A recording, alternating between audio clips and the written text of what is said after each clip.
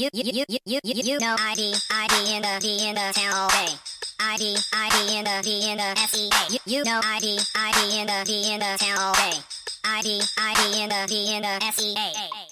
All right, hello and welcome to a special episode of the Fabulous Pelton Cast. I'm your co-host, Kevin Pelton. I'm Tristan Carcino. And per annual tradition, it's Labor Day.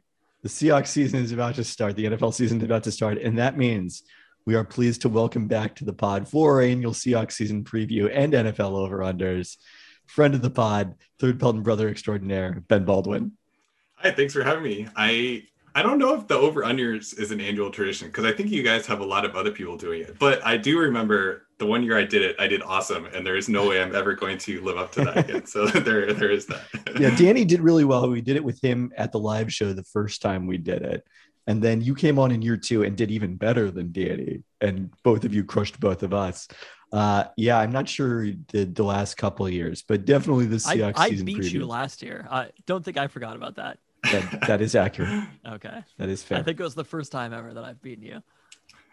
Might be. Usually you are extraordinarily bad at it. It's true. I'm just telling facts here.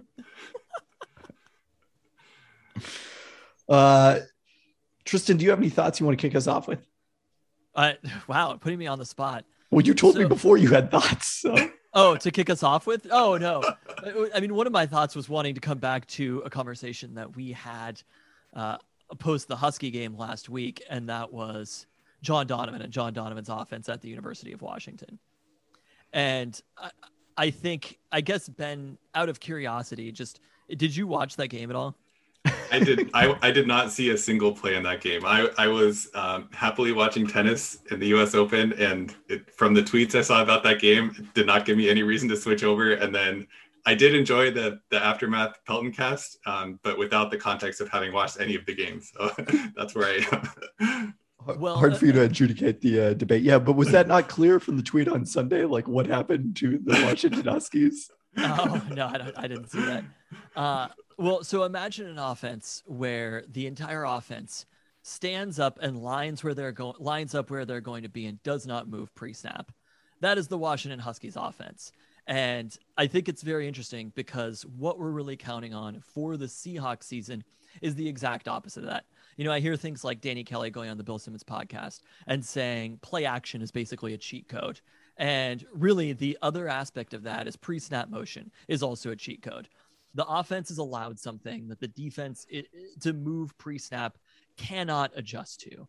And they actually can't adjust to. But it's so quick in that moment being able to adjust to it and that motion. Well, the offense already has an advantage in that they know where they're going and the defense doesn't. That's one of the biggest advantages that the offense has. And if you can change where you're going to go last minute, it's an even bigger advantage. And I've seen a lot of excitement coming into the Seahawks season. And I think a lot of it really has to do with those two concepts. I think almost all of it has to do with those two concepts. You know, there might be a slight upgrade on the defensive line. I think there's a pretty clear downgrade in the Seahawks secondary. People are not talking about this defense, though. They are talking about one person heading into the season, and that is offensive coordinator Shane Waldron, which is kind of a wild position to be in, that we're talking about an offensive coordinator giving a team so much hope and people around the country really rallying around this. How much of that hope heading into the season do you think is founded? I think there's if you want to be optimistic about the Seahawks season, I do think that's where you have to start. And it's certainly possible that all of this pans out and all the things that we've been wanting to see from the Seahawks offense for so many years, we actually see those things and it gives them the layup throws for Russell Wilson that we've been wanting for. And I could definitely see that. And it kind of makes you think, what if they had done this in 2018 after getting rid of Darrell Bevell? We all wanted a progressive offensive coordinator who would bring in all these modern schemes and concepts and kind of place them even footing on the other teams in their division. And we're finally going to get to see what it looks like. So instead of being a what if, at least assuming that Waldron is up to or as good as the McVays and Shanahans of the world, which is a big assumption. If that is true, then we'll finally get to see what Russell Wilson can do in an offense like that, which is exciting. Yeah, it was interesting. So I re-listened to the podcast we did recapping the Seahawks season the day after the loss to the Rams. And it was interesting. Like, I didn't listen to most of it. I was mostly listening for, we're going to go through our predictions for who was going to stay and who was going to go in the offseason. But I did come across like one section where I was talking about the difference between the way the Rams have historically run a pretty run heavy offense and the way the Seahawks run a run heavy offense. And, in favor of the Rams. And lo and behold, a couple weeks later, someone from that Rams tree is brought in as offensive coordinator. And I don't think that it's going to be a wholesale change. Like, Pete Carroll is still the head coach of this team. There are certain parameters that he set, which is why they hired Darrell Bevell. Why they hired Brian Schottenheimer to replace Darrell Bevell when they did.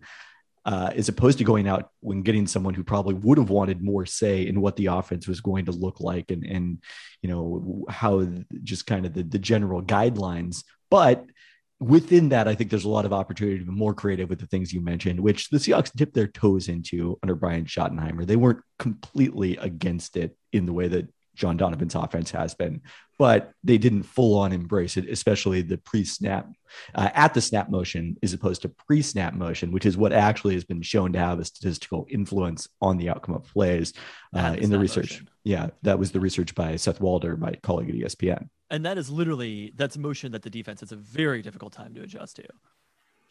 Yeah, there's like, as an offense, you want to do everything you can to make the defense communicate with each other and make a series of rapid decisions where any decision, if they get it wrong, will give you an advantage on the play. And that's like, if you have a man in motion at the snap, it seems like it stands to reason that you're more likely for that to happen when the defense has to adjust on the play like that and really strain their communication.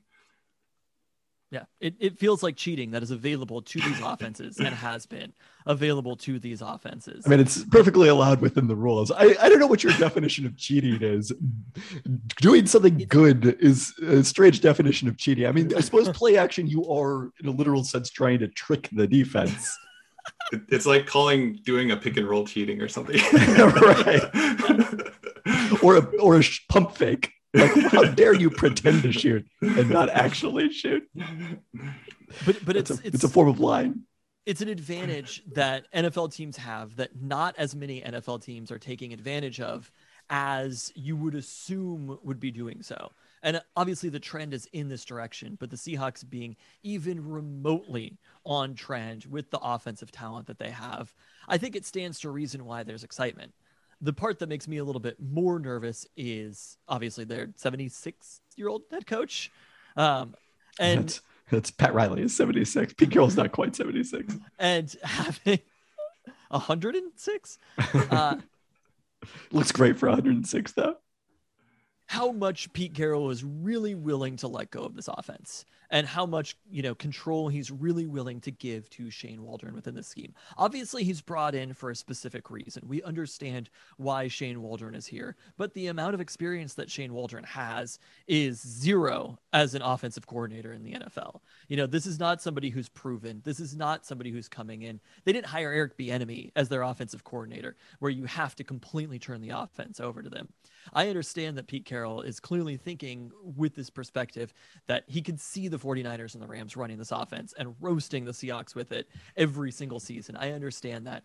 But when things go wrong, how much is Pete Carroll going to stick to that? And I think that's the part that really gives me pause heading into this season. The offense was phenomenal in the first half of last year.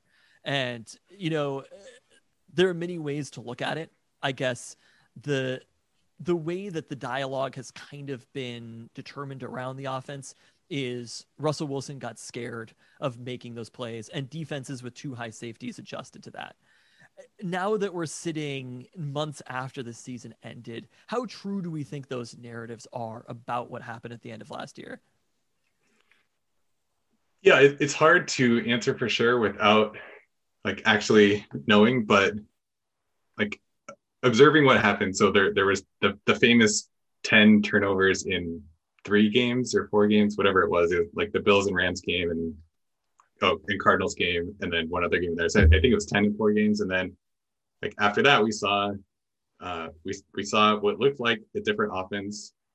Their pass rate over expected was either first or second in the league for before that, and then crept back more towards average after that. And after the season, we had before Schottenheimer and the Seahawks parted ways, we had Carroll praising Schottenheimer for kind of adjusting the offense to tamp down on those turnovers. So all signs point to the Seahawks offense changing because of Pete Carroll's turnover aversion. And this shouldn't be surprising because his philosophy about football is protect the ball, and it's all about the ball. Is his that's one of the things that he stresses over and over again. So I definitely agree that there is reason for optimism, but there's also not exactly a track record of sticking with things when things go south. Pete Carroll has an idea of how football should be played. So it kind of stretches belief to think that that's going to change. And I think it was after that first Falcons game, someone asked him why they passed so much. And he said something,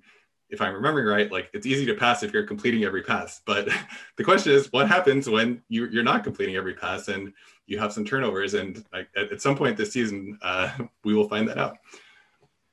I mean, one of the things that I've argued to Tristan is that Russell Wilson was unsustainably hot on deep balls in the first half of the season. Yep. And then there was probably the gambler's fallacy actually played out where it did even out in the second half of the season. And he was below what you would expect on deep passes. And that kind of the average of those two, the overall season, is what we should expect from going forward. Is that fair? Yeah, I think so. And this makes me think of, I put together a video clip of Russell Wilson hitting deep balls with some Pelton cast clip, and I can't remember what the actual clip was. And as I was putting it together, I was like, wow, there are a lot of deep balls in this on things like busted coverage and stuff like that. And this looks great, but how sustainable is this? And then of course in the second half of the season that completely went away, unfortunately. I can't remember if by the time we talked after the season, there had been a lot of this research into how much cover two teams were actually playing against the Seahawks in the second half of the season. It seems somewhat overstated that was the reason that the offense slowed down. And the other thing that is kind of intersects with it, and is probably a reason that people are underrating the Seahawks offense in the second half of the season, is they played a bunch of bad defenses to start the season. And then they kept playing the number one defense in the league over and over again in the second half of the season, that being the LA Rams. Yeah, the three Rams games in 9 games absolutely colored how we saw the Seahawks. And if you can't pass protect against the Rams, then there's a very limited number of things that you can do. And yeah, we can all point to a few plays that Russell Wilson should have done better, if there were open receivers, or he should have progressed somewhere else faster. But at the same time, if you're playing with a head coach who has been drilling into your head for 9 seasons that you can't turn the ball over, and you don't trust your line to pass protect, and Tyler Lockett's not 100%, then it's really hard to generate offense against the top defenses. And the Rams, they just had such a great scheme for taking away the kinds of things that the Seahawks wanted to do, and we saw that over 3 games. So all the things together made it really tough. You mentioned Tyler Lockett, Ben. Is that another reason to have hope heading into the season? Tyler Lockett's health is something that you've really harped on as being something that's really opened up the offense for the Seahawks. He's coming into this year presumably healthy. Yeah, I think if he can stay, if we knew for certain that Lockett and Metcalf would stay healthy for the whole season, I think we would have more reason to be optimistic about what we would see from them. And we remember how much of a game changer he can be when he is healthy. That first game against the Cardinals, they lost, but he had something, it was 200 yards and 3 touchdowns or something like that. And he, just his threat of speed on the field makes it a lot harder to take away DK Metcalf, I think, because if you're the Rams and you have Jalen Ramsey follow DK Metcalf, and it seems like Wilson's not that eager to test Ramsey, then if Lockett's not that much of a threat, then there's really no one else that scares defenses. Hopefully that'll change with maybe D. Eskridge or Gerald Everett and these other pieces that they've signed. But Lockett staying healthy would definitely help. But he hasn't had that many healthy seasons from start to finish, unfortunately. I mean, that's the other place where D. Eskridge could maybe help if, in fact, he's that much of a contributor right away. If you're not having it, because DK Metcalf and Tyler Lockett were playing as large a number of snaps, at least early in the season when I looked at it, as any receivers in the NFL. And Tyler Lockett's not a big guy. It's understandable that he's going to wear down, get banged up over the course of the season. If you can maybe get him down to like 85% of snaps instead of 90 to 95, maybe that helps a little bit. I hope so. So you mentioned players like Gerald Everett. When looking at this offense, it looks largely the same to what it did last season. The principal members are still there. Obviously, it's Russ, Chris Carson, DK Metcalf, Tyler Lockett, right? Dwayne Brown kind of anchoring the offensive line. There have been minor offensive line changes.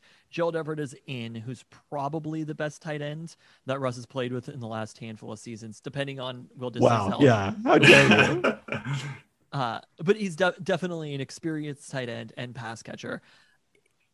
Do any of those things give us enough hope that maybe aside from the scheme that we should be approaching this season as the offense is going to take a leap forward? I think it's certainly in the range of outcomes, and perhaps even likely, like assuming good health, then there's no reason to think that the Seahawks wouldn't have a very good to great offense. I guess if you're going to poke holes in what we should expect from them, like last season they had 3 interior linemen who couldn't pass protect, and now they have 2 interior linemen who can't pass protect, unless Damian Lewis takes the step forward, but he really struggled at times. Like he's a great mauler run blocker, but not always a reliable in pass protection. So like if he takes a step forward and Gabe Jackson solidifies the other guard spot, then maybe they'd have a shot at pass protecting against teams like the Rams, and even the 49ers getting all their guys back. That's like one kind of under the radar possibility that could, I don't want to say make or break, but perhaps change the ceiling of what we might expect from the offense. I mean, I would say that I don't think it's possible for them to take a leap because they were, for all the quibble about the second half, they were the 6th best offense last season in the NFL by DVOA. I mean, I think it's possible they could be better. If you look at Football Outsiders projections for this season, they have them improving slightly to 4th in offensive DVOA, but making a leap from that is like, you got to have the 2012 second half offense coming back, I guess. Or the 2020 first half offense. Yeah. But those offenses are outliers. They are hard to sustain for a reason. And I think they finished number 1 in DVOA offense in 2015 too. So like we've seen the upper tail outcomes with Russell Wilson as a possibility. It's just a question of whether they can put that all together again with a new offensive coordinator.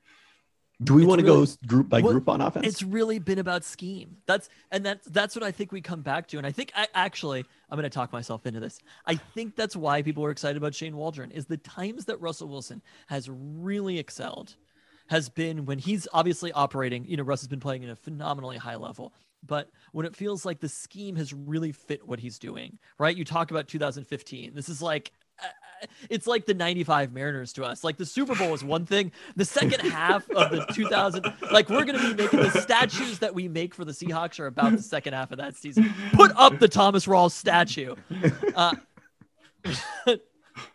But as an aside, we were driving past Safeco Field, as it's called, yesterday, and I was showing the children that we saw the Edgar Martinez statue for the first time. And I'm like, look, children, those players right there advanced all the way to the ALCS. Wow. Take it in. Someday maybe you'll see something similar.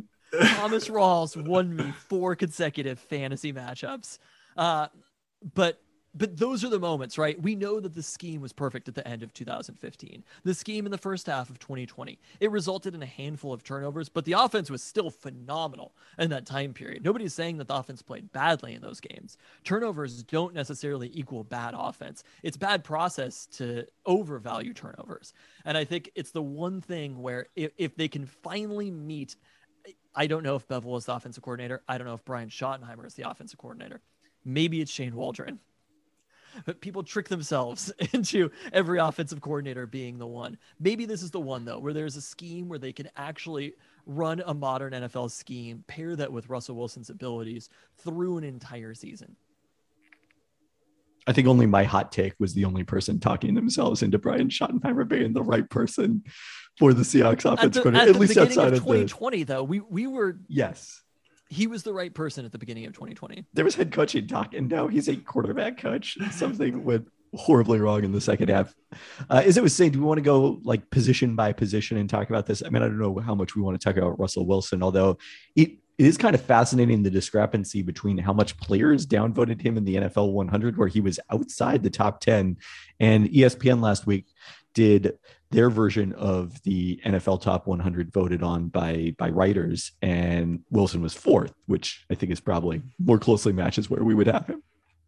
Yeah, from what I've heard about the players vote, the process is not good, and they don't take it super seriously. Like, I think they just like write down a list of 10 names or something, and it's just like you're ranking 100 players based on random players' top 10s, which I don't know how ESPN does it, but that is not how I would approach it. So let's go with the ESPN list as the one and true good list.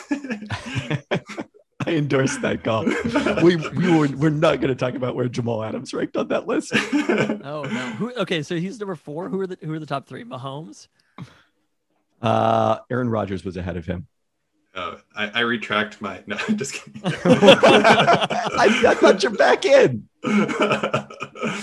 What happened? So it was Mahomes, Rodgers, and don't tell me Josh Allen. Aaron Donald was the third one. Okay, fine. All right, I'll accept that. That's fair. Josh Allen was number 9. Okay, so I mean, I don't know. We need to talk a lot about where Russell Wilson ranks. We're in agreement that he's an elite quarterback, a top tier quarterback. How do we feel about the running back group? Especially, like, it's been fascinating. They kept 5 at that position. Rashad Penny, despite Tristan telling me he got traded to the Ravens, was one of those 5.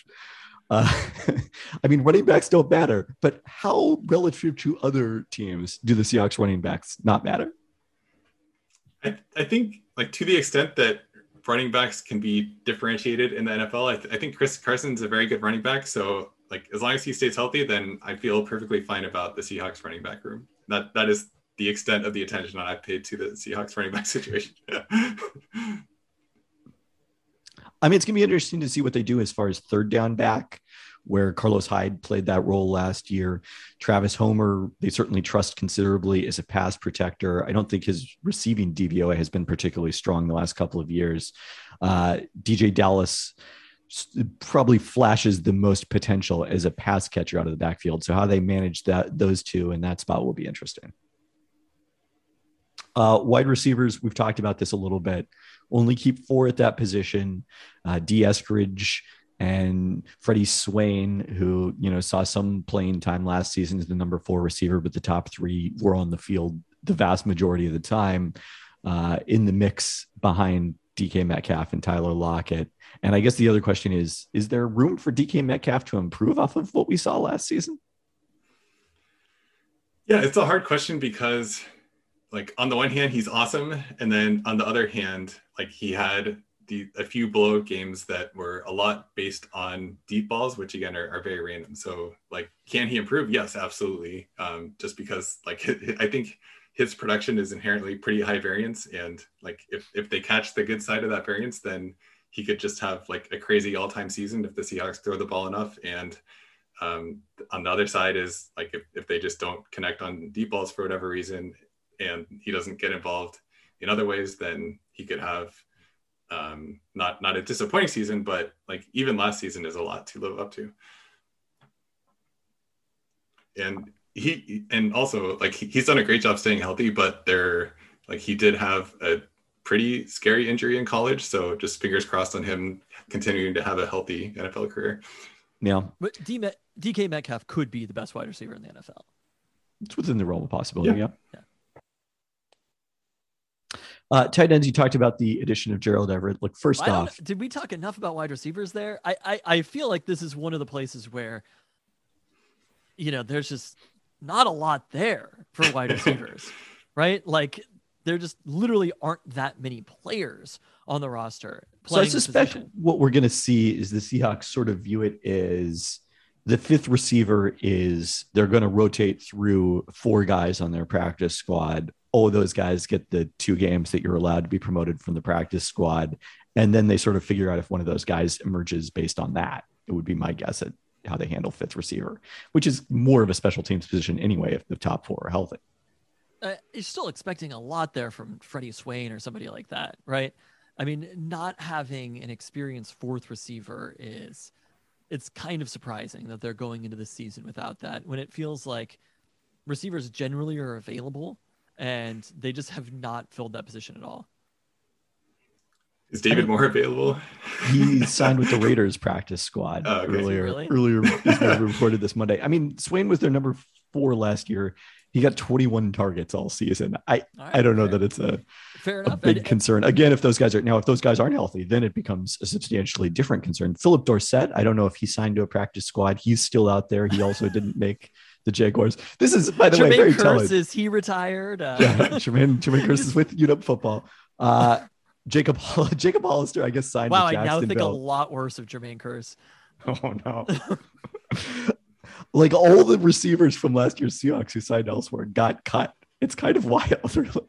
Yeah, that's probably not a good sign about their success at investing at receiver in prior years. David Moore was like phenomenally effective last season. He caught 75% of his targets for 8.9 yards per target, which also was part of that like Russell Wilson unsustainable success on deep balls. How many targets did he have last year? He had 47. Okay, so it's not a small sample. 47 Russell Wilson targets to a replacement level player. It is telling, I think. And that's where it may be easier for someone like D. Eskridge to get up to speed quickly because of the fact that he's in a favorable spot, playing opposite Lockett and Metcalf with Russell Wilson. Yep. All right. So Jacob Hollister was one of those former Seahawks receiving options who did not make his team. Last year, averaged 5.2 yards per target. Greg Olsen, 6.5 yards per target in his final season before announcing his retirement. Only the thrill, Will Dissly, at 8.7 yards per target with a decent average there. Gerald Everett's advanced stats in LA were not effusive, but again, it's a situation where the bar is pretty low and the situation is favorable.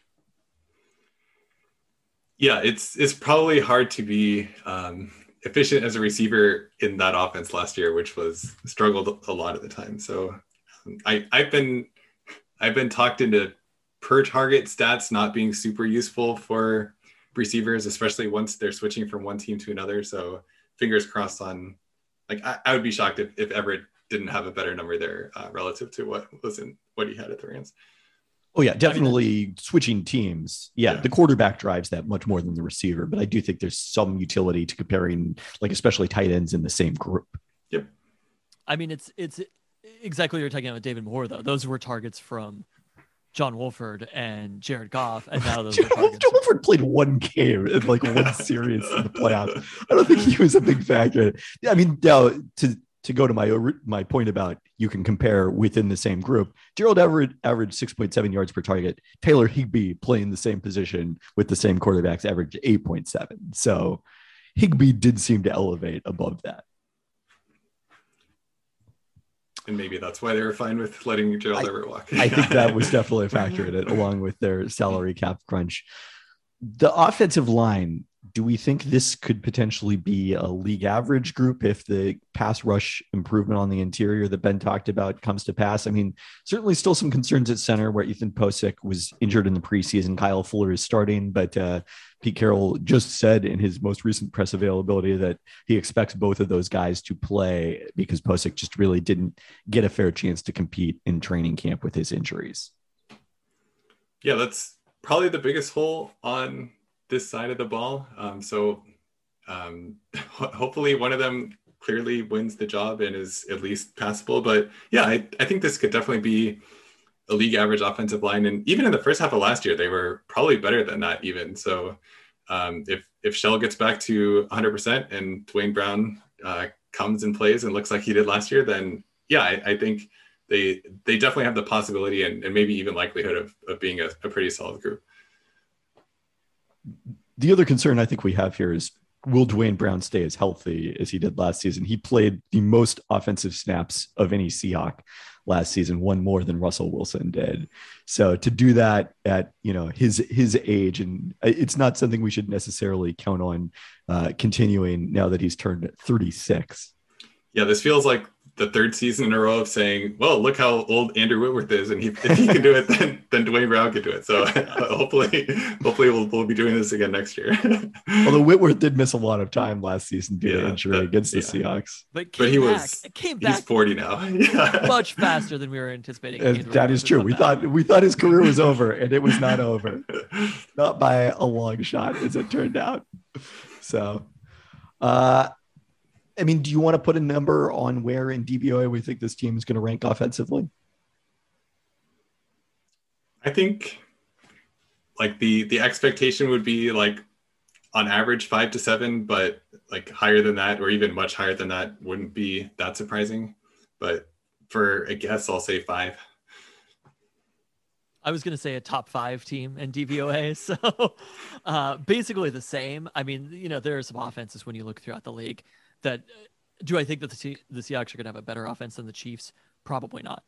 But are they going to be in that conversation and the next tier after the very, very best teams offensively in the league? Some teams will rise, some teams will fall within there. I think they have the best offense in the division by a pretty significant amount. And I think they will be at least number 5 on offense. Do we think if they get into the top 3, is that what it kind of takes to reflect like Shane Waldron has actually made the difference that we're hoping he makes? Yeah. Yeah, I think that's a reasonable. Yeah. Yes. If they have the number 3 offense, I think we're all going to be happy. For sure, we're going to be happy. Yes. I don't know if we're going to spend that much time pinpointing whether it's Shane Waldron or something else. I think we'll just be happy about them being the number 3 offense.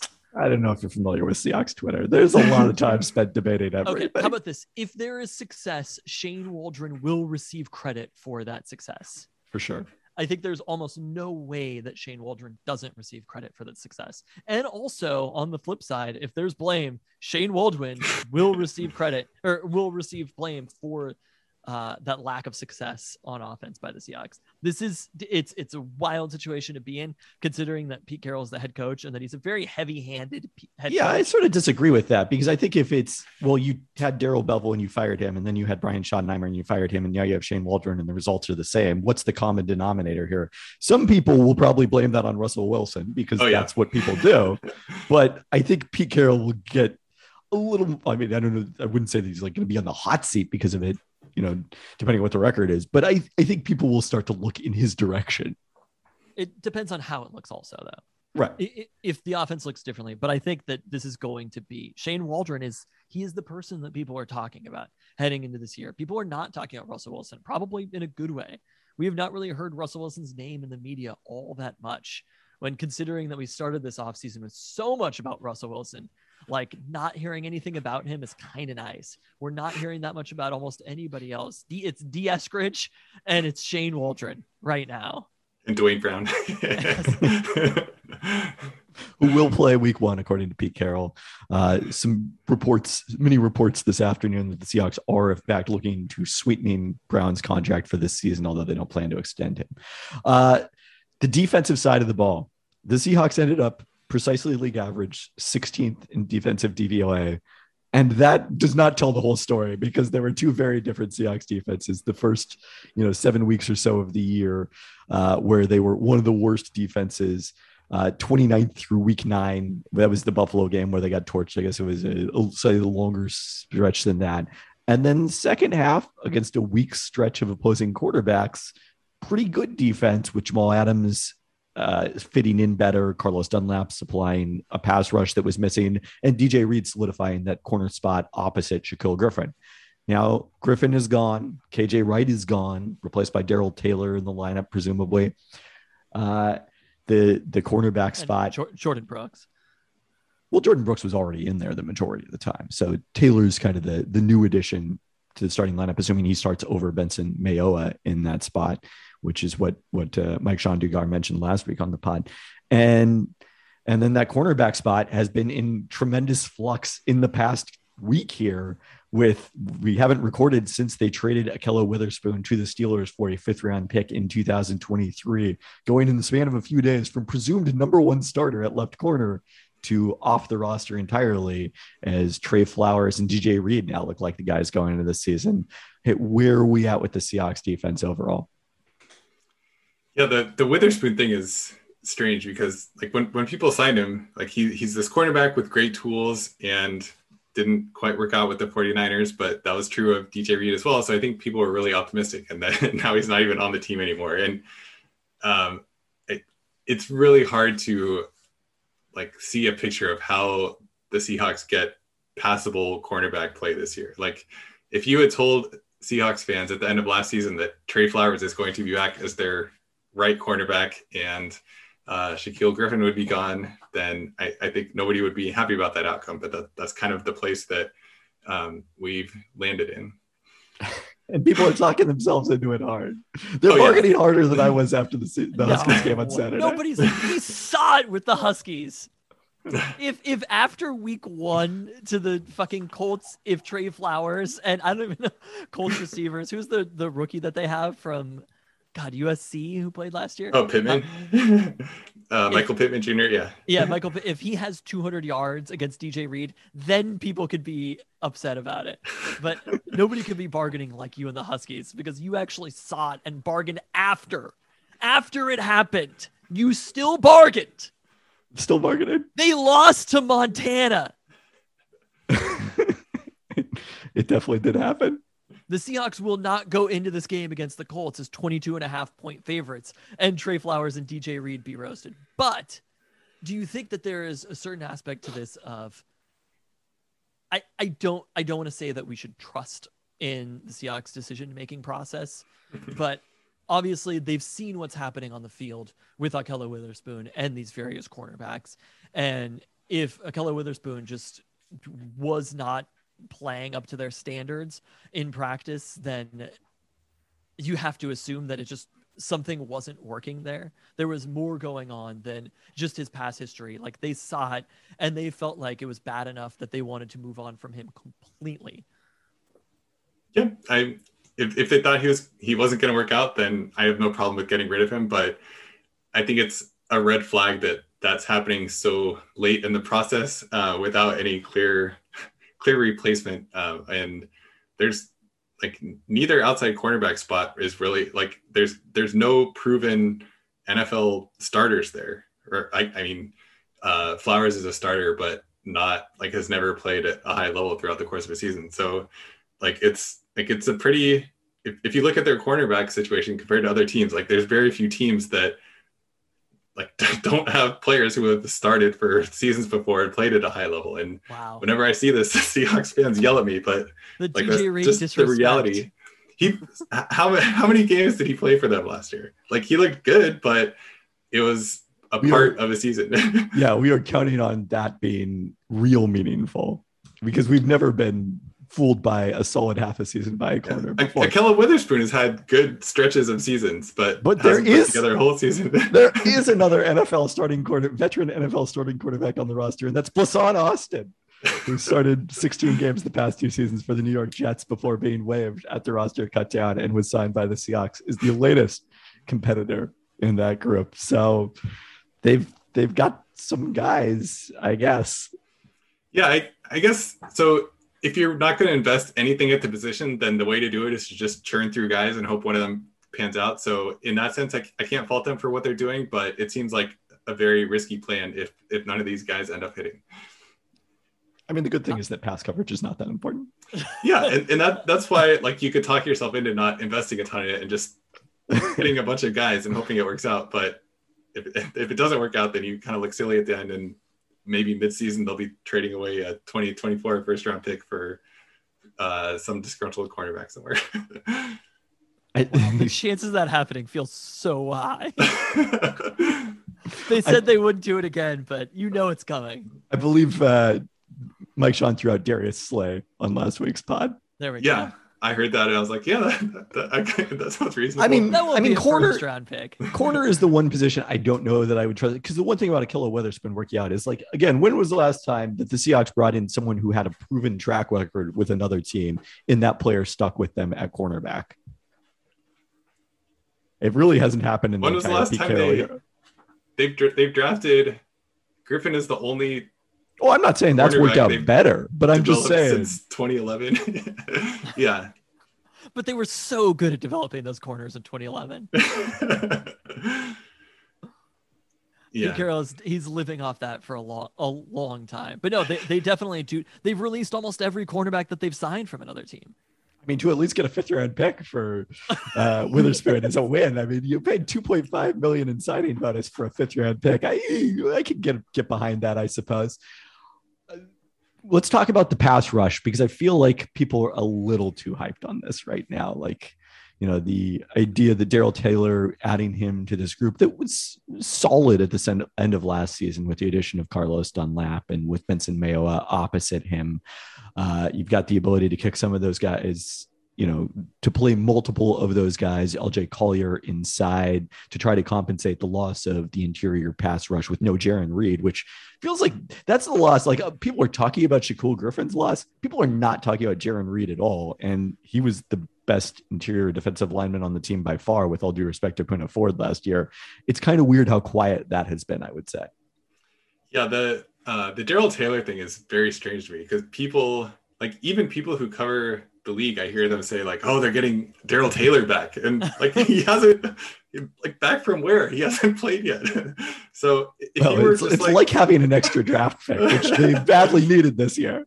Yeah. But if he were just some random 2nd-round pick, I'm not sure people would say, like, wow, watch out for this 2nd-round pick who's a rookie. But somehow since he missed a season and is coming back, it seems like this mystique has built around him. And like, maybe he'll hit and he'll pan out, but I don't understand, like, how people are expecting this before he even plays.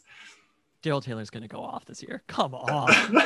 We all know what's coming here. We saw him in the preseason. Are we not excited about Darrell Taylor? Definitely getting sacks against the 2nd-string Chargers offensive line translates to the regular. Same as people are talking about, like, rookie quarterbacks and stuff. I'm just like, is anybody paying attention here? Nobody plays their players in the preseason. Like, except the teams with rookie QBs. Let's all cool the fuck off right now, except on Darrell Taylor. But it's also, it's a full season of Carlos Dunlap. It is a very deep group. You know that Pete likes having a very deep group on the defensive line. To me, the only question about this defensive line is actually the secondary and whether they can cover long enough to give them opportunities. I don't think that there's almost any group in the league that's instant pressure or whatever, maybe aside from an Aaron Donald or something like that. They need a little bit of time. And if the secondary can hold for moments, I think that this pass rush, they're going to find the guys. They're going to be very well rested going into this. And I think there's a huge possibility of somebody really standing out. It is the most exciting group, sorry to cut you off, of front 7 that they've had since they brought in Cliff Averill and Michael Bennett. Do you want to guess where PFF ranked their offensive line or defensive line going into the season out of the 32 NFL teams? This season? Yes. Not really. 22nd? 29. Oh, dear. I've even read I read your piece last week on The Athletic and somehow did not internalize how bad that was. So I take it you disagree with this. I mean, there's no way that they're going to be the 29th worst defensive line. They would be 4th worst. 29th worst would be great. They will be. They're going to be the 29th best defensive line in the NFL. I mean, I suppose it also depends who you're anybody counting rationally in there. thinks that. I think PFF is pretty rational. It depends to some extent who you're counting in there, because the Seahawks sort of at times are playing more of a 3-4 with Taylor as an outside rusher, as opposed to and Taylor and Mayo as outside rushers, as opposed to actually playing them as defensive ends with their hand in the dirt. So that's going to be one of the interesting things to watch those guys in coverage. We saw obviously the Elton Robinson play where he got matched up with, I forget which Raiders receiver in week 1. And it did not go super great, but better than maybe it had any right to go. I also should have mentioned Kerry Hyder providing that interior pass rush is another one of their additions. I mean, they certainly invested in the defensive line. You can't argue that. Linebacker, you've got, again, depending how you count Darrell Taylor, but Bobby Wagner and now a full season of Jordan Brooks. And again, it feels like people are just kind of penciling in like, oh, Jordan Brooks is going to be as good as KJ Wright. Like KJ Wright was awesome last season. Yeah. I don't know that we can count on that at all. Yeah, I think that's extremely unlikely. Like maybe he will add things that KJ Wright didn't have. Like the defense will be noticeably faster. I'm sure people will be saying that after a couple of weeks, like comparing Brooks to Wright, but that doesn't necessarily mean that he'll be a better player than Wright. And it's not really even reasonable to expect him to be, because Wright was playing his 10th NFL season as an awesome player. So like even if he approaches that level, it would probably be a success for him. But that's a lot to live up to, and certainly shouldn't be something that is assumed. I'm glad we did the offense first, because the defense is a lot more doom and gloom than the offense. It really is. The safety spots are one place you do feel pretty good about. Quandre Diggs has established himself as a really solid free safety in this scheme, one of the outside additions who has adapted most seamlessly. And I think Jamal Adams is going to be better this year. He'll be healthier, undoubtedly, after playing with a variety of injuries throughout the course of last year. And they just have a better idea of how to use him, I think, after a full season in the scheme. Yeah, I'm thinking back to how excited we all were after seeing Jamal Adams against the Falcons in week 1. And hopefully that's like what he normally looks like when he doesn't have a million injuries. So at least that's like, if you want to be optimistic about what he'll look like in the defense, I think that's what you would think back to. And also may not be counting on him to play as much of a pass rush role as he did last season, which was sort of out of necessity because you weren't getting that from your defensive line. And if the pass rush is at least somewhat improved, it's not the same need. Yeah, it should be somewhat improved relative to the beginning of last year, just because of Dunlap alone. If he stays healthy, one would hope. Exactly. So we'll add that all up. Football Outsiders projects the Seahawks, after all this movement, to go from the 16th best defense to the 16th best defense. There it is. I'm taking the under on this one. Like better or worse? Under Worse. Is in a bigger number? Okay, Yes. Yeah, I would take the under.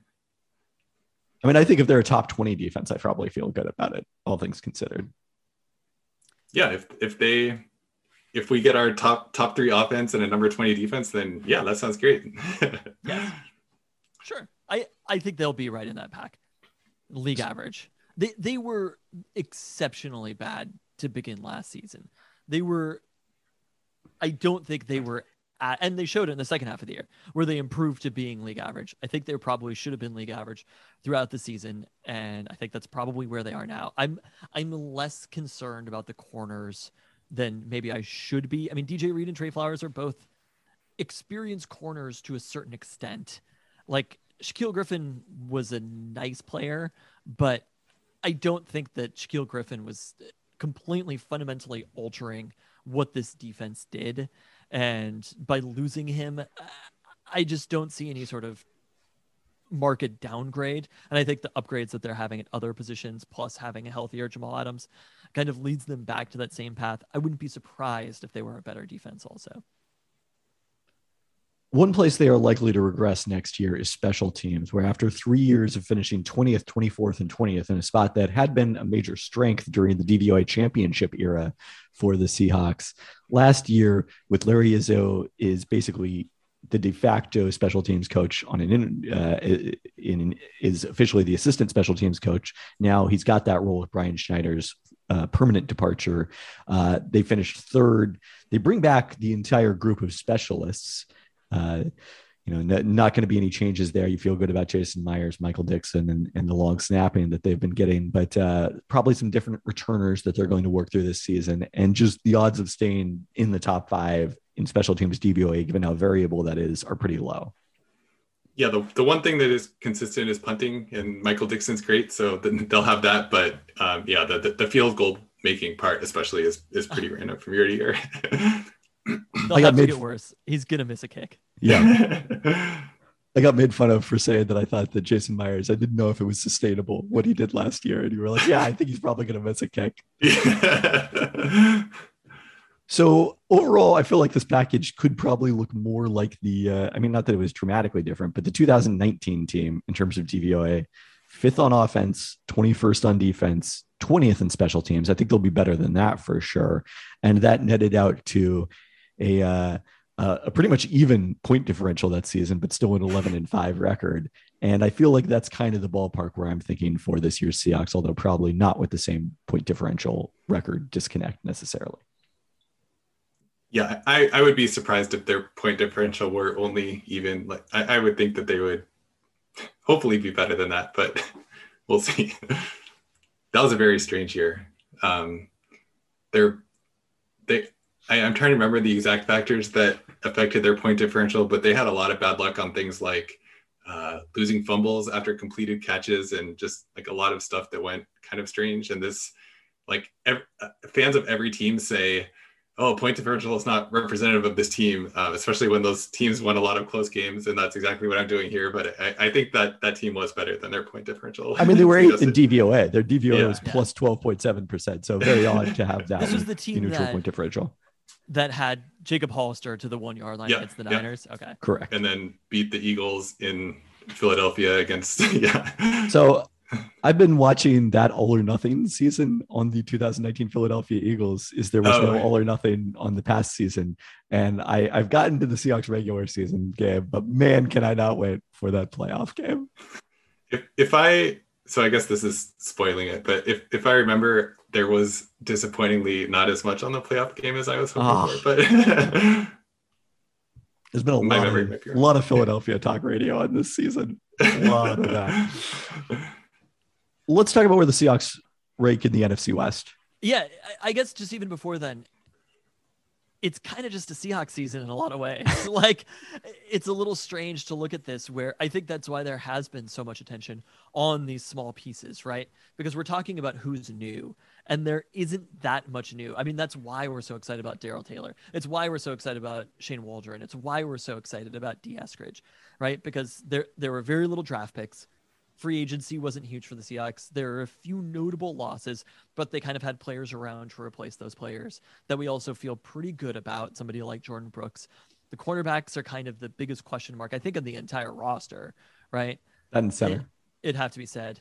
And you look at it and you add it all up and you're like, this is kind of where the Seahawks have been in their post DVOA championship era. This feels like a Seahawks season. And they've been pretty consistently, I guess, aside from the one down year, they've had winning records. They've been in the 10 to 12 win range. They've been in the mix for winning the NFC West. And I think overall, when you take it, I don't see any reason why the season would be different.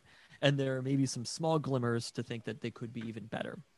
Well, look, there's one reason in particular why this season might be different, but barring that, yes, I think they're in the same ballpark. Yeah, and this is a good transition to the rest of they're talking about the division, because I do think that the Seahawks aren't like talked about that much, perhaps because the Rams and 49ers especially have had like these just radical changes in the offseason. And even the Cardinals, this might be a make or break year for whether the Cliff Kyler pairing is going to be it for the long run. So compared to that, the Seahawks, like it's basically the same roster. Pete Carroll's still there. They changed out their offensive coordinator. Other than that, like that's the major change. So the big question marks are, what do people expect from the Rams and 49ers? So what people expect for the Rams and 49ers is for them to be the top two teams in this division and to be pretty dramatically improved. It was interesting. I hadn't realized until Tristan mentioned that Bill Simmons pod where he had on three Pelton brothers, Danny Kelly and Mina Kimes on the same pod, and pointed out that the NFC West division odds, the Rams are slight favorites, or the 49ers slight favorites. They're basically neck and neck. And the Seahawks are not a distant third. They're more of a 1C. They're in the same tier, but a clear third of that group. And that does not match what Football Outsiders projections indicate, which have the Seahawks as very narrowly the best of those three teams, although like so narrowly that them and the 49ers have to the decimal point the same average wins at 9.7 apiece. The Rams, they have much lower at 9.1. Yeah, and there's a couple things going on there. One is that like any stat-based projection system is going to have a really hard time, especially with the 49ers, because like they were extremely injured last year, and they have all this uncertainty at their quarterback position because you have to make assumptions about is Jimmy Garoppolo going to be playing? If he does, how many games? If he doesn't play the whole season, how good is Trey Lance going to be? And like all these things that are just impossible to answer. And for the Rams, it really comes down to how you value Stafford relative to Goff. And the other thing, and depth, yes, health and depth. The other thing is, like, when just looking at win totals, one thing to keep in mind is that like the 49ers, by virtue of being bad last year, have a very easy schedule. So like the 49ers having the same projected wins as the Seahawks in Football Outsiders, for example, doesn't necessarily mean they're as good. It means that to some extent, the 49ers get to play these bad teams that the Seahawks don't because they won the division last year. And now with 17 games, there's an extra game against a top place team, so that the schedule is a little more imbalanced. I'm curious your thoughts specifically on the Rams though, Ben, because I've been pretty consistently down on Matthew Stafford, and seeing people this entire offseason talk about it's so fucking ridiculous to me. This idea that like, oh, now Sean McVay can do everything he wanted to do. Beforehand, he couldn't do what he wanted to do with Goff. And it's just like Goff's holding back Sean McVay. Just wait, right? Like, this idea is so fucking absurd to me that Matt Stafford is going to be the quarterback who's going to unlock that. And that such a thing even exists outside of the narrative world of being like, now every throw is available, right? Like, Jared Goff can throw the ball. And I don't know if the difference between Goff and Stafford is that significant between the two. I feel like it's more Sean McVay myth-making than it is any sort of reality. Where do you stand on the Rams and their offense this season? So I think it's not just McVay myth-making, it's also Matt Stafford myth-making, because like there's a large chunk of people who think that like he's been this awesome quarterback in disguise for 12 years, and it's only like his surrounding cast and coaching and everything that has held him back. And I think it's possible that he makes a leap because like Sean McVay is a great coach, and we've seen him get good offenses out of Jared Goff in the past. But like, I think the most likely explanation is that like we've seen Matt Stafford in a lot of different environments with a lot of different coaches. He's had like their offensive lines have historically been pretty good. Timo Riske at PFF had a piece about this today. He's had Golden Tate, Calvin Johnson, Marvin Jones, like all this talent receiver. So you really have to think that he's just had no competent offensive coordinators. And the difference between, for example, Darrell Bevell and Sean McVay is just this astronomical difference. And like, it's possible, but I don't think Bevell is like that bad. So it's just hard for me to wrap my mind around the idea that he's just going to get this explosion going from the Lions offense to the Rams offense. So yeah, so all that to say, I'm with you on my skepticism of the Rams. I'm on the opposite side of this take.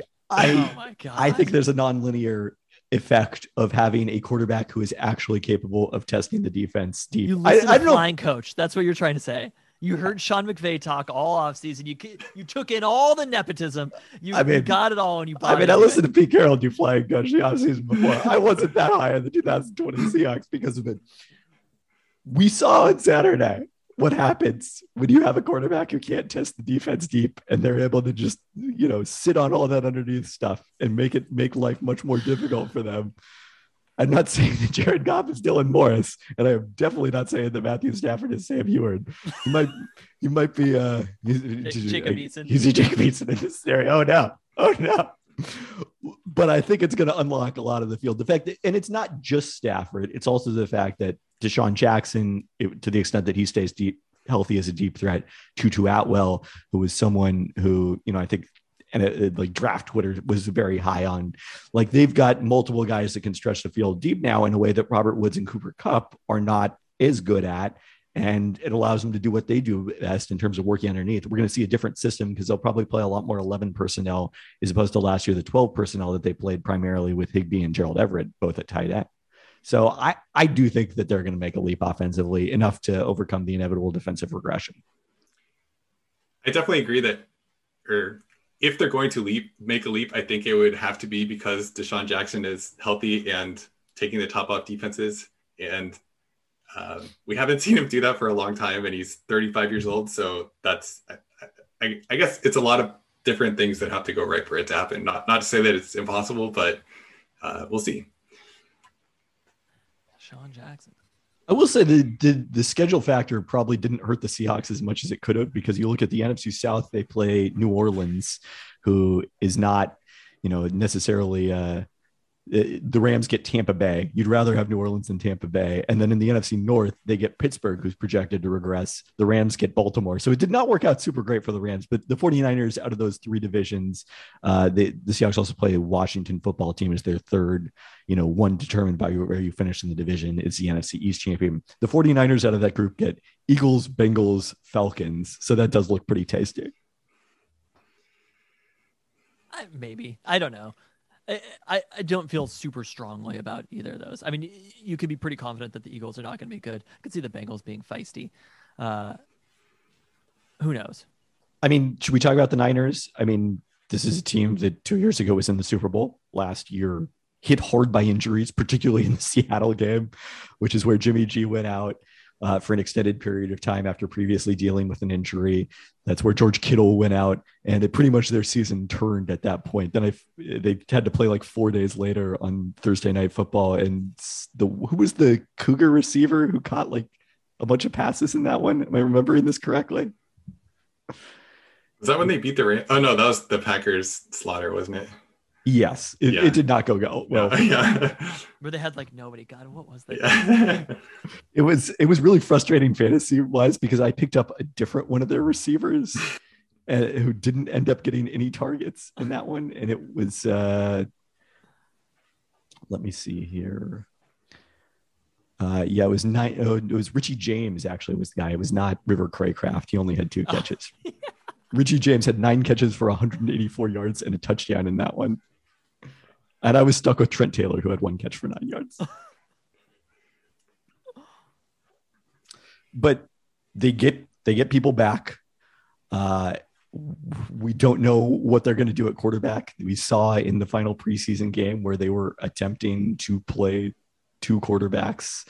I feel like the idea that it's like a platoon is a little overrated, but situational football certainly taking advantage of Trey Lance's running ability compared to Jimmy Garoppolo on standard downs. So it'll be interesting. So I'll lay out, since I already did this for the Rams, I'll lay out my 49ers skepticism. So from what I understand, people think the 49ers will have like an above average to maybe even very good offense and a great defense. And they're like, in their heads, they're picturing the 2019 49ers defense is saying this is the last time we saw them healthy, so they're going to have a great defense again. But since then, in 2019, Richard Sherman was an all-pro. They had DeForest Buckner. They had Robert Saleh, who has since been hired by the Jets to be their head coach. So, and Joey Bosa, we haven't seen him in the regular season after tearing his ACL last year. So there are a lot more unknowns than I think people are assuming with their defense. So like, given everything we know about defense and their losses and how noisy it can be, like the expectation for them should probably be an average defense. And then the question is, can Shanahan plus either Garoppolo or Lance be like an elite offense? And it's certainly possible, especially if they play Lance and he like actually pans out, but it's definitely not a given in my head. It's a pretty huge leap that we're talking here. I mean, to consider them in this division, which is possibly the best division in the NFL, to assume that the team with the worst quarterback has a legit chance to win the division, I think is making a pretty big leap in that scenario, especially because I understand the idea that people think of it a little bit too linearly of team is very good, team is bad for a season, team will bounce back. This happens, but it's not always so seamless as that. A lot of stuff has to happen through that time period. This isn't like a Pro Bowl or an MVP caliber quarterback got injured in the meantime. This is still Jimmy Garoppolo, and Jimmy Garoppolo missed some time last year, but it's Jimmy Garoppolo or a rookie quarterback, and competing in a division this difficult with some of these defenses that they're going to be facing, and the Rams in particular, I think it's going to be pretty tough. I have them third of this group, but I wouldn't be surprised if they win the division at all, no matter, where Jimmy G or Trey Lance ranks at quarterback, because they just can put such a devastating running attack together at times. And if they do get, a facsimile of that 2019 defense, I mean, we saw it 2 years ago. Like, you can't rule that out as part of their upside, is that they could be as good as the 2019. How the defense is different. You're talking about Raheem Mostert right now. You're telling me that a running back is going to be like bouncing I'm back from a running game. I don't know if it's necessarily Raheem Mostert. I don't know if I've drafted Trey Sermon in any of my leagues yet, but if I have, I'm hoping it's him.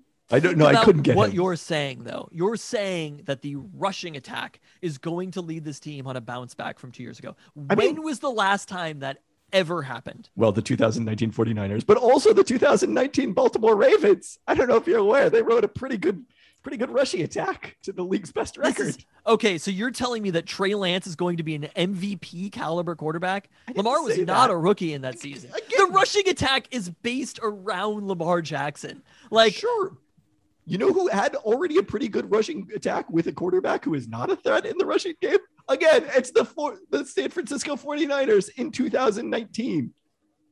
Yeah, I think that is the possibility that should scare non-49ers fans, is like, we have seen them have an effective run game, and Shanahan is clearly good at that sort of thing. And like, adding the additional component of having a large athletic quarterback definitely has the potential to scare defenses.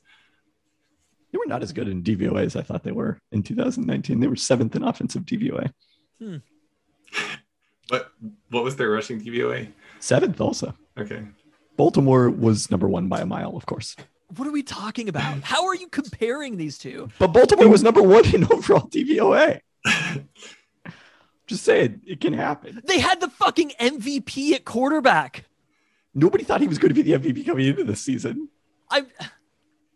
He wasn't a rookie. He was not that good the previous season. That is true. But also, Lamar Jackson's a pretty special talent. If I can accept that being the MVP is maybe within the range of possibilities for Trey Lance, but I think it's a pretty slim possibility.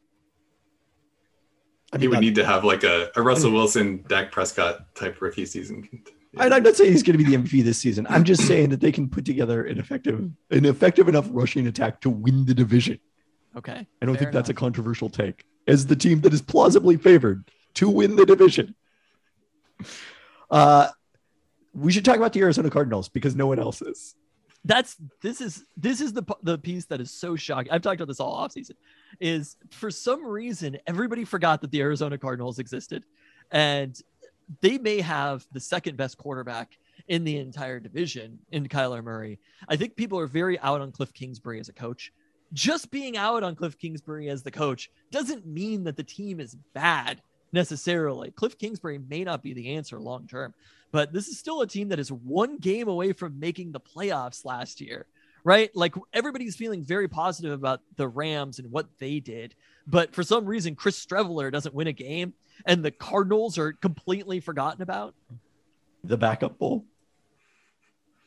Yeah, I think this is fair. I mean, I think they're the weakest team in the division. Football Outsiders agrees with that, but the idea that they're like not even in the conversation is, I do not think, supported by certainly how well they played last season. I was blown away. I didn't realize they had 9.6 Pythagorean wins last season, which and they looked a lot better before Kyler hurt his shoulder too. So that's like kind of the asterisk with their whole season is, like, we remember the second game the Seahawks played against them, like the Cardinals did not look very good, but that was also when Kyler was 100%. In the first time they played, the Cardinals definitely looked like they were capable of matching up with the Seahawks, and frustratingly for Seahawks fans, and ended up winning that game.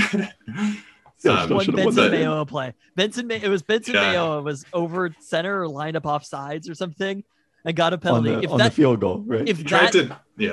If that does not happen, the entire season is different. We're looking at a completely different world right now. If that Ryan one Benson Mayoa play is the head coach of the New York Jets. He might be. Anyway. Before we get to the over-unders, where does TVOA see the Cardinals, though? Where do they rank kind of overall on these teams? Where are the DVOA projections for each team? Well, like I said, Seahawks and Niners is essentially the same in average wins. As Ben pointed out, Seahawks do have the better projected DVOA. They're sixth there. San Francisco is eighth. The Rams are ninth in projected DVOA, but 0.6 wins lower on average at 9.1. I think because, again, that schedule did not work out for them. And then Arizona is 20th with 7.9 projected wins. So DVOA is substantially lower compared to where they were in last season in terms of DVOA, or in terms of point differential, at least. Where were they at in DVOA last year? Where did they finish? Let me look that up. I think part of it was they probably had an extraordinarily easy schedule, but they were 13th in DVOA. So yeah, that's a pretty big drop. I mean, I'm not questioning. There's nobody is influencing DVOA in this way, right? Like, it's not like there are pundits who are coming in and being nobody is putting their finger on the scales. People are influencing it, but it's like the players when they change. I'm just kind of surprised by it that you would have a team where you have Kyler going into his third season. This should be Kyler's breakout season, and for some reason it feels like he's not getting, but this is probably better for them. It feels like they're not getting the kind of attention going into this year. Nobody believes in us. We should be a lot more scared of the Cardinals than we are right now as Seahawks fans. All right, like I was saying, before we get into the over-unders, wanted to talk quickly about our predictions for what would happen to the Seahawks last offseason when we recorded at the end of the year. And Ben said, we never go back and look at these, but I'm defying that.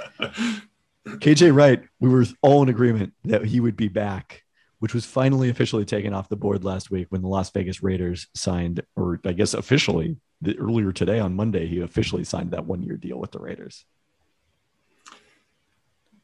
I think our process was good. He had a good season, didn't sign for much. The Seahawks definitely could and perhaps should have brought him back, but they just decided they didn't want to. Yeah, I think we were right that there might not be as much of a market for him as he expected going out into free agency. Just the Seahawks were even more convinced that they didn't need him. We all agreed that Poona Ford, Ethan Posick would be back. We also all agreed that Shaquille Griffin would be back. So we either misread the market or the Seahawks' willingness to spend at cornerback, or both. We all thought that Benson Mayowa was gone. We were all wrong on that one. Thought that they would several of us mentioned them potentially bringing back Bruce Irvin, who remains unsigned instead. David Moore, we all thought was gone. Wow. It's a pretty deep unit. David Moore, we all thought was gone. I said that they needed to draft a wide receiver in the second round. I actually said they needed to draft a wide receiver in the first 2 rounds, but was then reminded the Seahawks did not have a third round pick. And then Chris Carson, Ben and I both thought he would be back. Tristan thought he was gone. With that, let's get to the over-unders. For those of you unfamiliar at this point, as Danny, I think, was when we did this with him, it's the number of games the teams will win this season, does not include ties whatsoever.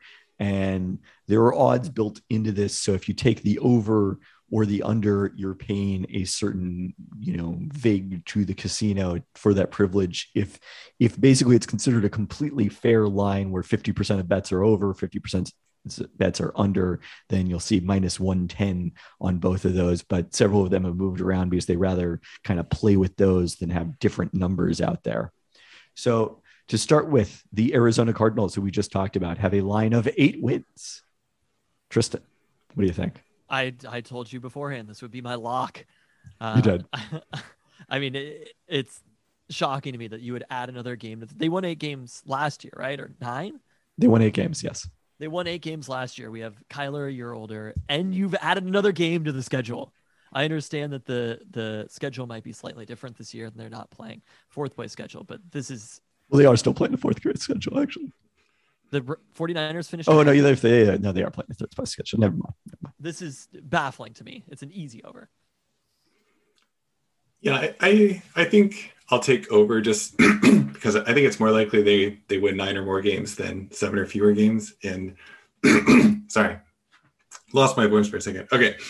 One thing I got to say, when we did this in, I think it was 2017, there were like a lot of lines that were just like insanely wrong, obviously wrong. Like that was after the year after the Raiders like won a bunch of close games, the 2016 Raiders, and they had an over under of like 11 wins. And same with the Giants had double digit over under, and like all these things that were just like, this is crazy, this is wrong. And I think this year, like, they seem much more reasonable. So I think the things that we've learned about what is persistent for football teams from year to year, I think at least my 2-minute impression from looking at this is that we seem to be getting smarter about predicting how teams will do.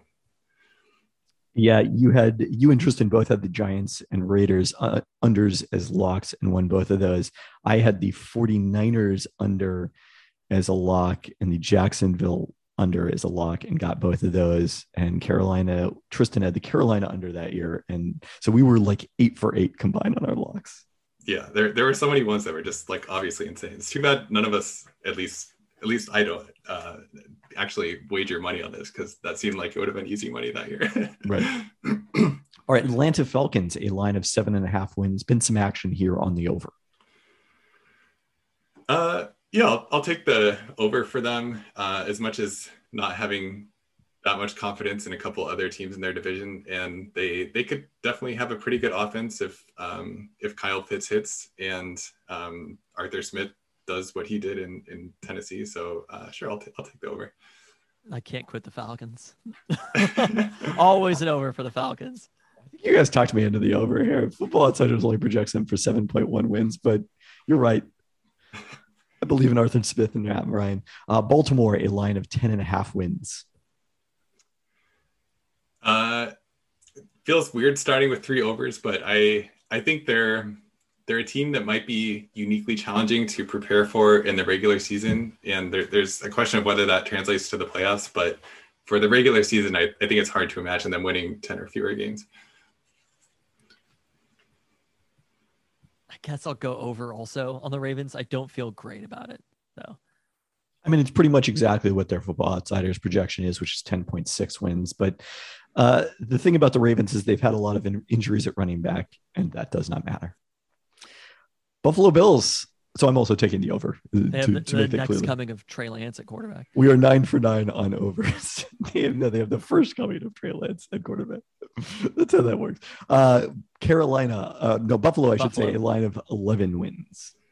I'll take an under here. I think like they're very like a Stephon Diggs injury would just radically change their season. And like Josh Allen looked great last season, but there's also a possibility for regressing. So it wouldn't surprise me if they were great again, but I could see the other way happening too.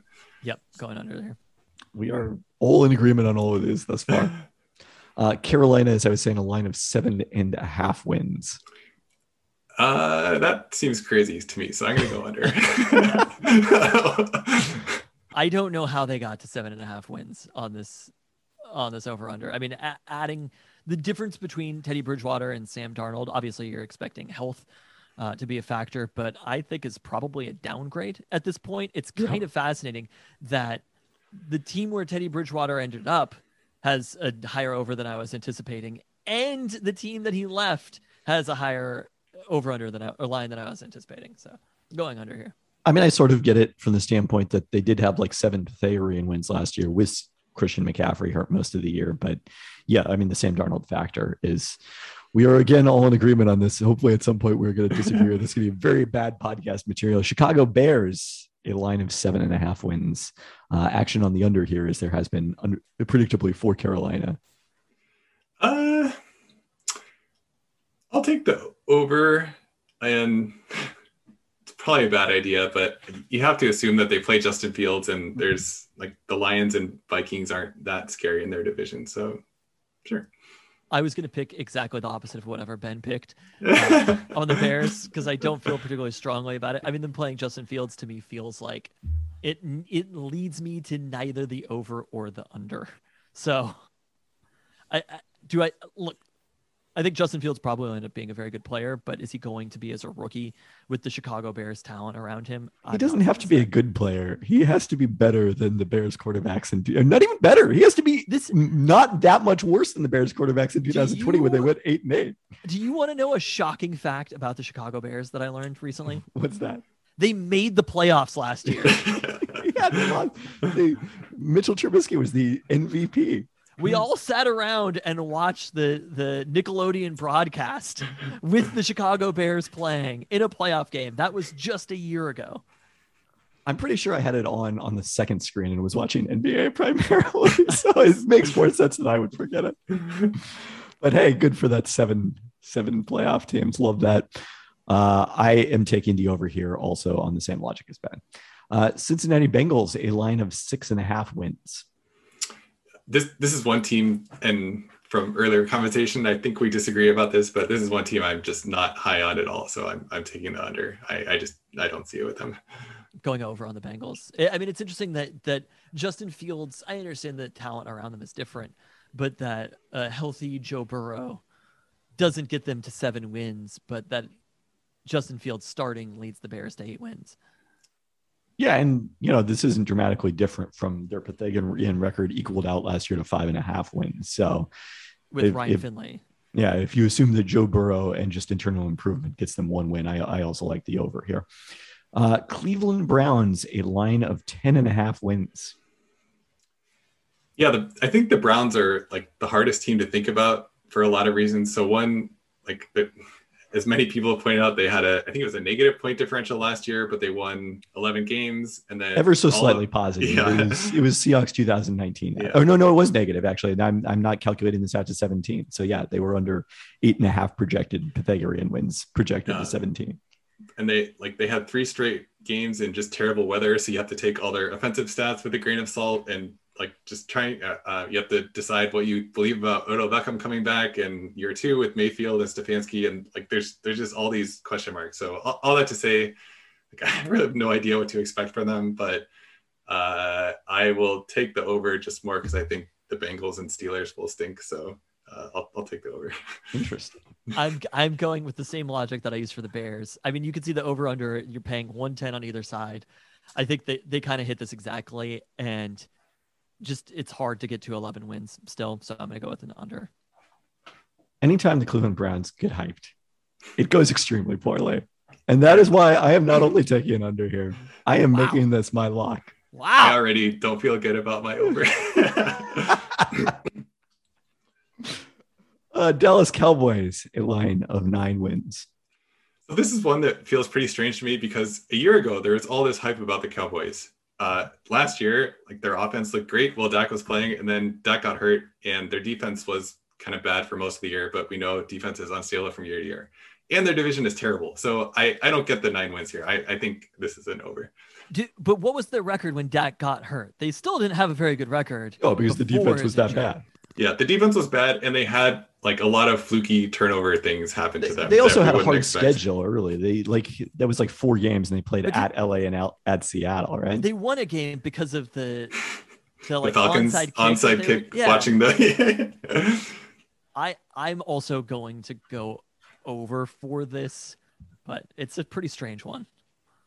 Oh, I'm taking a hard under here. I do not feel great about the leadership of the Cowboys. The fact that Zach Martin's already on the COVID-19 list, it's not, things aren't going great. Those receivers though, CeeDee Lamb and Michael Gallup and Amari Cooper. I think they're good. I'd love to have Cowboys in fantasy, but in real life, I'm not as fond of them. I've got a lot coming on this next one. Denver Broncos, a line of 8.5 wins. Yeah, that seems a little crazy given their quarterback situation and division, so I'll take the under. Although they did look good against the Seahawks backups. Great. This is a lock as an under, the Denver Broncos for me. How you get to, I feel like they're one of those teams that consistently gets overrated in their lines. Maybe because they're a little bit of a national team, but how you get Drew Lock or Teddy Bridgewater to 8.5 wins here with that Broncos roster. I mean, Cortland Sutton is coming back. I just absolutely do not see it. Surprisingly, both here in Dallas, by the way, the action has been on the over, but we disagree with, we all are in agreement that they are an under. The other shocking thing is Football Outsiders has them better than this. Football Outsiders has them at 8.8 wins. I just don't trust Vic Fangio when it comes to it. That's my issue. Detroit Lions, a line of 5 wins. That feels very low, but also they don't have receivers and they have Jared Goff. So like, I guess I understand. I'm trying to think of how I feel about the other teams in their division. I already said over for the Bears. So I guess, man, 5 is so low. I guess I have to say over just because under, like, winning fewer than 5 games is so hard, but I don't feel great about it. It is very difficult. I don't know if I'm a big Dan Campbell guy. Dan Campbell plus Goff plus all the skill position players. It's a really tough one though. I would say a push if I could, because they feel like a five. I mean, I suppose you could. Team. You would lose if they go either over or under. So. But I'm gonna go under for this one. I took it over here. Football Insider's really high on them relatively at 7.2 projected. Isn't Football Insider's always high on the Lions? I don't know about that. I feel like they like consistently were like last year they were like, oh, everybody's talking about the Cowboys, but the Lions have the best projection from Football Outsiders. I'm pretty confident that was not the case. I could go pull up that Lions and see. I'm pretty confident that Football Outsiders consistently loves the Lions. I mean, they did have them at 8.2 wins last year. I don't know if I would describe that as like, oh boy, both of us made them a lock. I guess that's why you remember it. A lock over? Yeah. They were the offseason darlings last year because in 2019, there was these 6 games of Stafford and Bevel, and everyone's like, oh, they're back and they're going to be awesome. Didn't work out. All right. Green Bay Packers, a line of 10.5 wins. They were 13-3 last year and were awesome. The one hole you can poke in them is their offensive line being more of a question mark than it has been for a while, but like, they had a great offense, which is typically stable, didn't really lose any pieces. So, and their division is probably going to be bad. So I'll take the over. That's an over. They could still lose Aaron Rodgers to jeopardy, depending on what happens now that search has been reopened. But I also am taking over here. Houston Texans, a line of 4 wins. Yeah, I mean, how are you going to say over for the Texans? So I guess I'll say under. It's going to be hard for them to win games. It's a very difficult one, Houston, because you just look at that 4, right? And it's pretty tough, but I'm going to have to go over. I think they get to at least 5. Yeah, I feel like the history of teams that have over-unders this low is pretty good. So I also am taking it over. There was that Miami team where we looked at it 2 years ago where you said, oh, they might go in 16. Yeah, they're probably the worst team in the NFL and ended up upsetting Patriots. After trading away Minka Fitzpatrick. Indianapolis Colts had no line as of this morning, presumably because of ongoing confusion about Carson Wentz's status. I love the idea. Look, let me just tell you, Vegas. You don't need to wait on Carson Wentz to know that this team is going to be fucking awful. I'm telling you right now, this Colts team has 4-13 written all over them. Oh, boy. Whatever the line ends up being, I take the under. Jacksonville has a line of 6 wins. I'll take the over. Maybe Lawrence will be good, and they have the Colts and Texans in their division, so and the last place schedule, so maybe. God, that is true. I'm still going to go under. There's so many teams with unproven quarterbacks this year that it's pretty difficult to judge, but getting to 7 wins for Jacksonville, I just don't see it. I'm taking the over, although I don't feel great about it. Definitely don't feel great about it. Kansas City, a line of 12.5 wins. Yeah, this is a team that dramatically outperformed their Pythagorean and all that last year. I think they went 14-2 and weren't nearly that impressive in the regular season. So they're not necessarily a regular season juggernaut, but it's also hard to see them losing the 5 games that it would take to go under. So this feels like a pretty high over-under to go over on, but I guess I'll take the over. I'm going to go under. I just don't think the Chiefs care that much. And like I could see them, they're kind of sleepwalking as a team right now. Do you think they're talking themselves into, well, we sleptwalked through last season and look what happened in the biggest moment. So we got to take it seriously. Oh yeah. They're going to bounce back because they sleptwalked all the way to the Super Bowl and then lost. I could see it. I am also taking it over here. Las Vegas Raiders, a line of 7 wins. That feels, I know their division's hard, but that feels pretty low for a team whose offense is that good. And maybe for the first time in Gruden's tenure, they'll have like an average defense. So I think I'll take the over with them. I'll take an over. Yeah, they won 8 games last year. So how the line dropped by a whole win with an extra game is a little confusing to me. Los Angeles Chargers, a line of 9 wins, getting buzz as usual in the preseason. Yeah, this like when there's Chargers hype, then it's probably good to be scared. So I'll take the under. They could be good, and I'm rooting for Brandon Staley, who seems like a great guy and forward-thinking mind and all that. But not 9 wins seems pretty high to me, so I'll take the under. I'll go with an over here. I was going to go under, but then I don't know. You bought into the Chargers hype. I bought into it. I mean, can they get to 10 wins? They're going to be a very good team. You know, they could be a year away from really taking the leap, but 10 wins, come on. Los Angeles, I'm taking the under here. Rams have a line of 10.5 wins. The action here has been on the under. Wow. By this point, everyone knows I'm taking the under here. I'm legitimately shocked that the action has been on the under for the Rams. Yeah. I am going to take the over. Oh, what a twist. They don't necessarily even need to be that good of a team to get to 11 wins. It's true. That's why I am also taking the over here. Miami Dolphins, a line of 9.5 wins. Wow, that is crazy. I will take the under. That is shocking to me. They won 10 games last season. Still, this is not a 10-win team. They won 10 games by Ryan Fitzpatrick coming in and winning games for them. It's all true. Yeah, I'm definitely taking the under here as well. That is definitely a lock for me. The Miami under, and Dallas over. Those are my 2 so far. Minnesota Vikings, a line of 9 wins.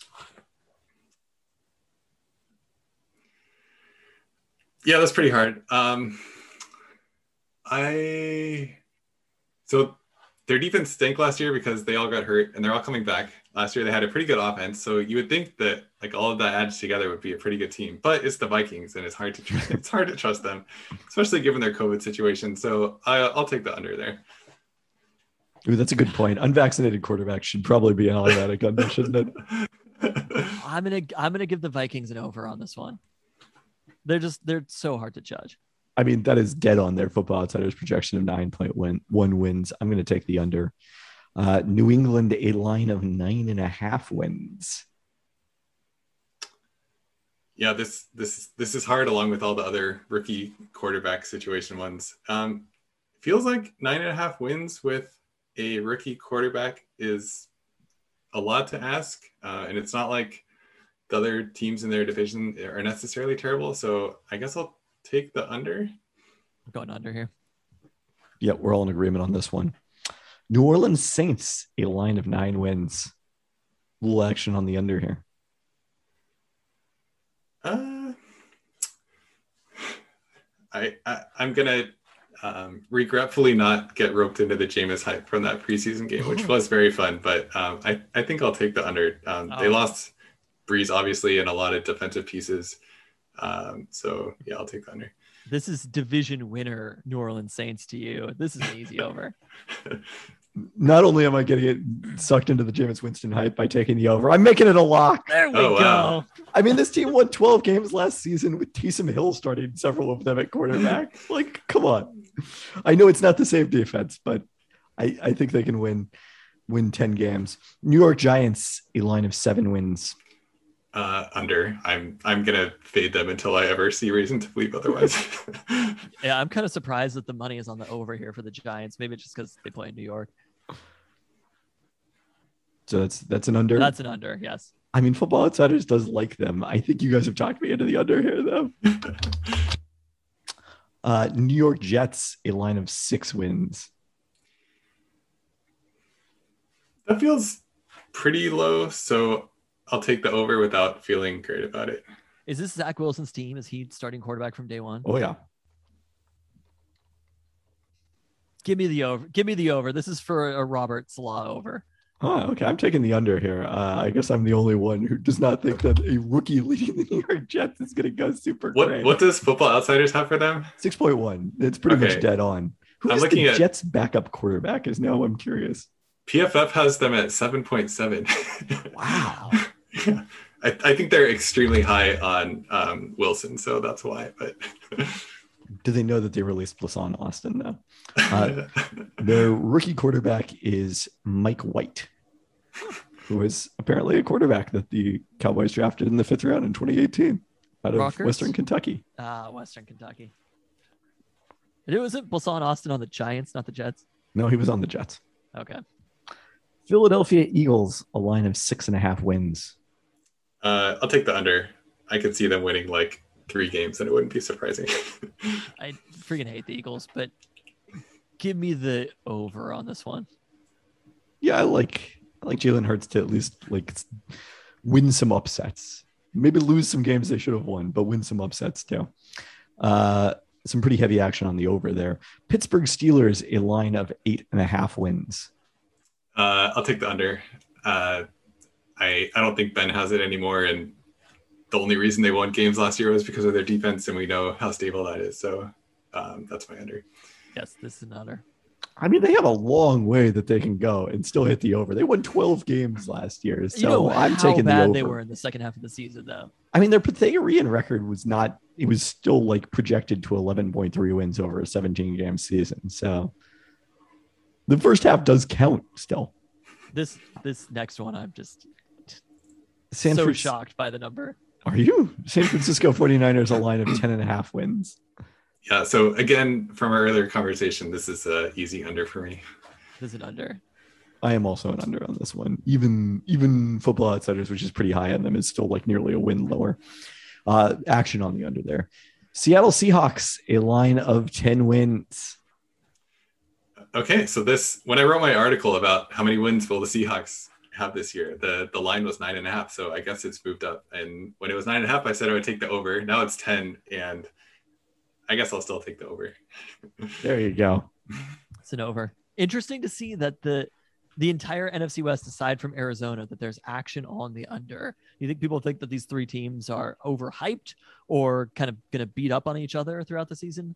I think probably more the beat up on each other aspect, but it'd be interesting. I haven't looked at what the NFC odds are.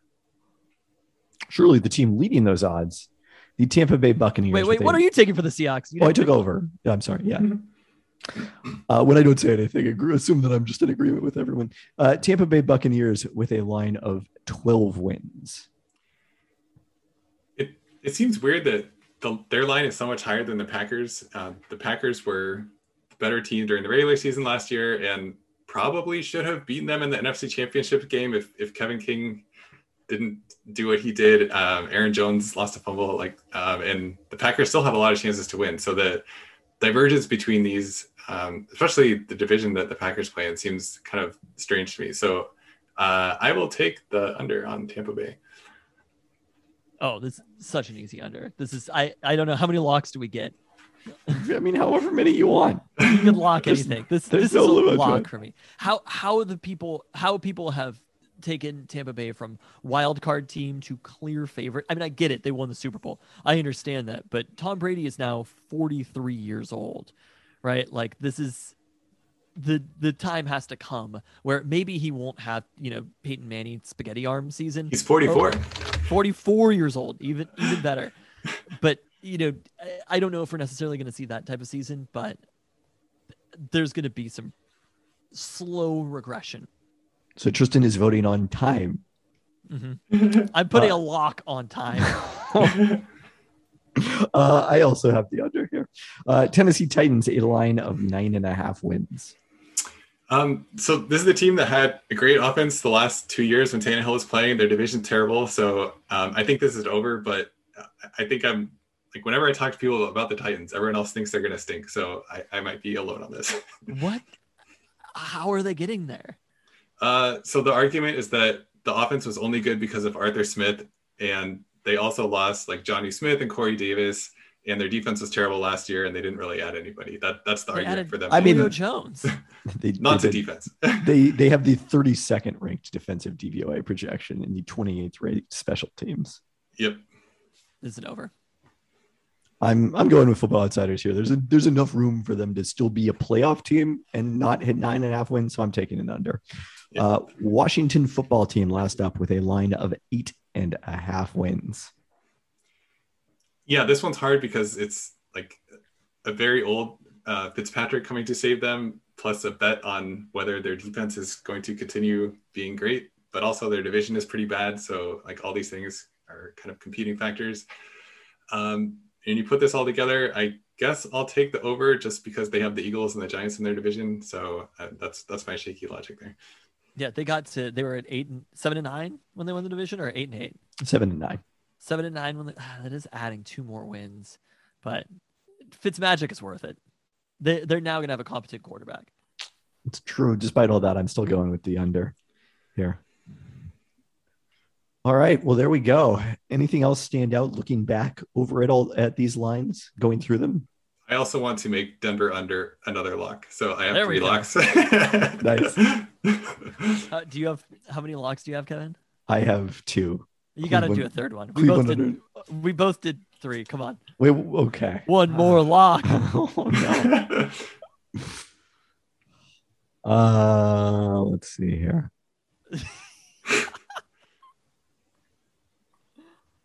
Let's make the Green Bay over a lock. 11 wins. That's not that hard to get to. They're going to get that. They're going to sleepwalk their way to 11 wins. All right. We've got 9 locks now. We'll see if we can match the success of the 7-0 from 2018.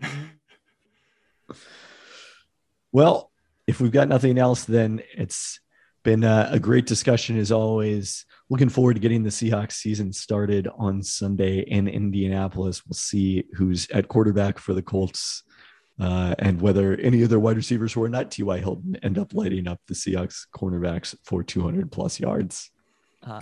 And we'll be previewing that game on this week's regularly scheduled Pelton Cast out probably on Thursday this week. Yep. And most importantly, just excited about having football back. We got a little bit of a tease with college football, but nothing compares to an NFL Sunday.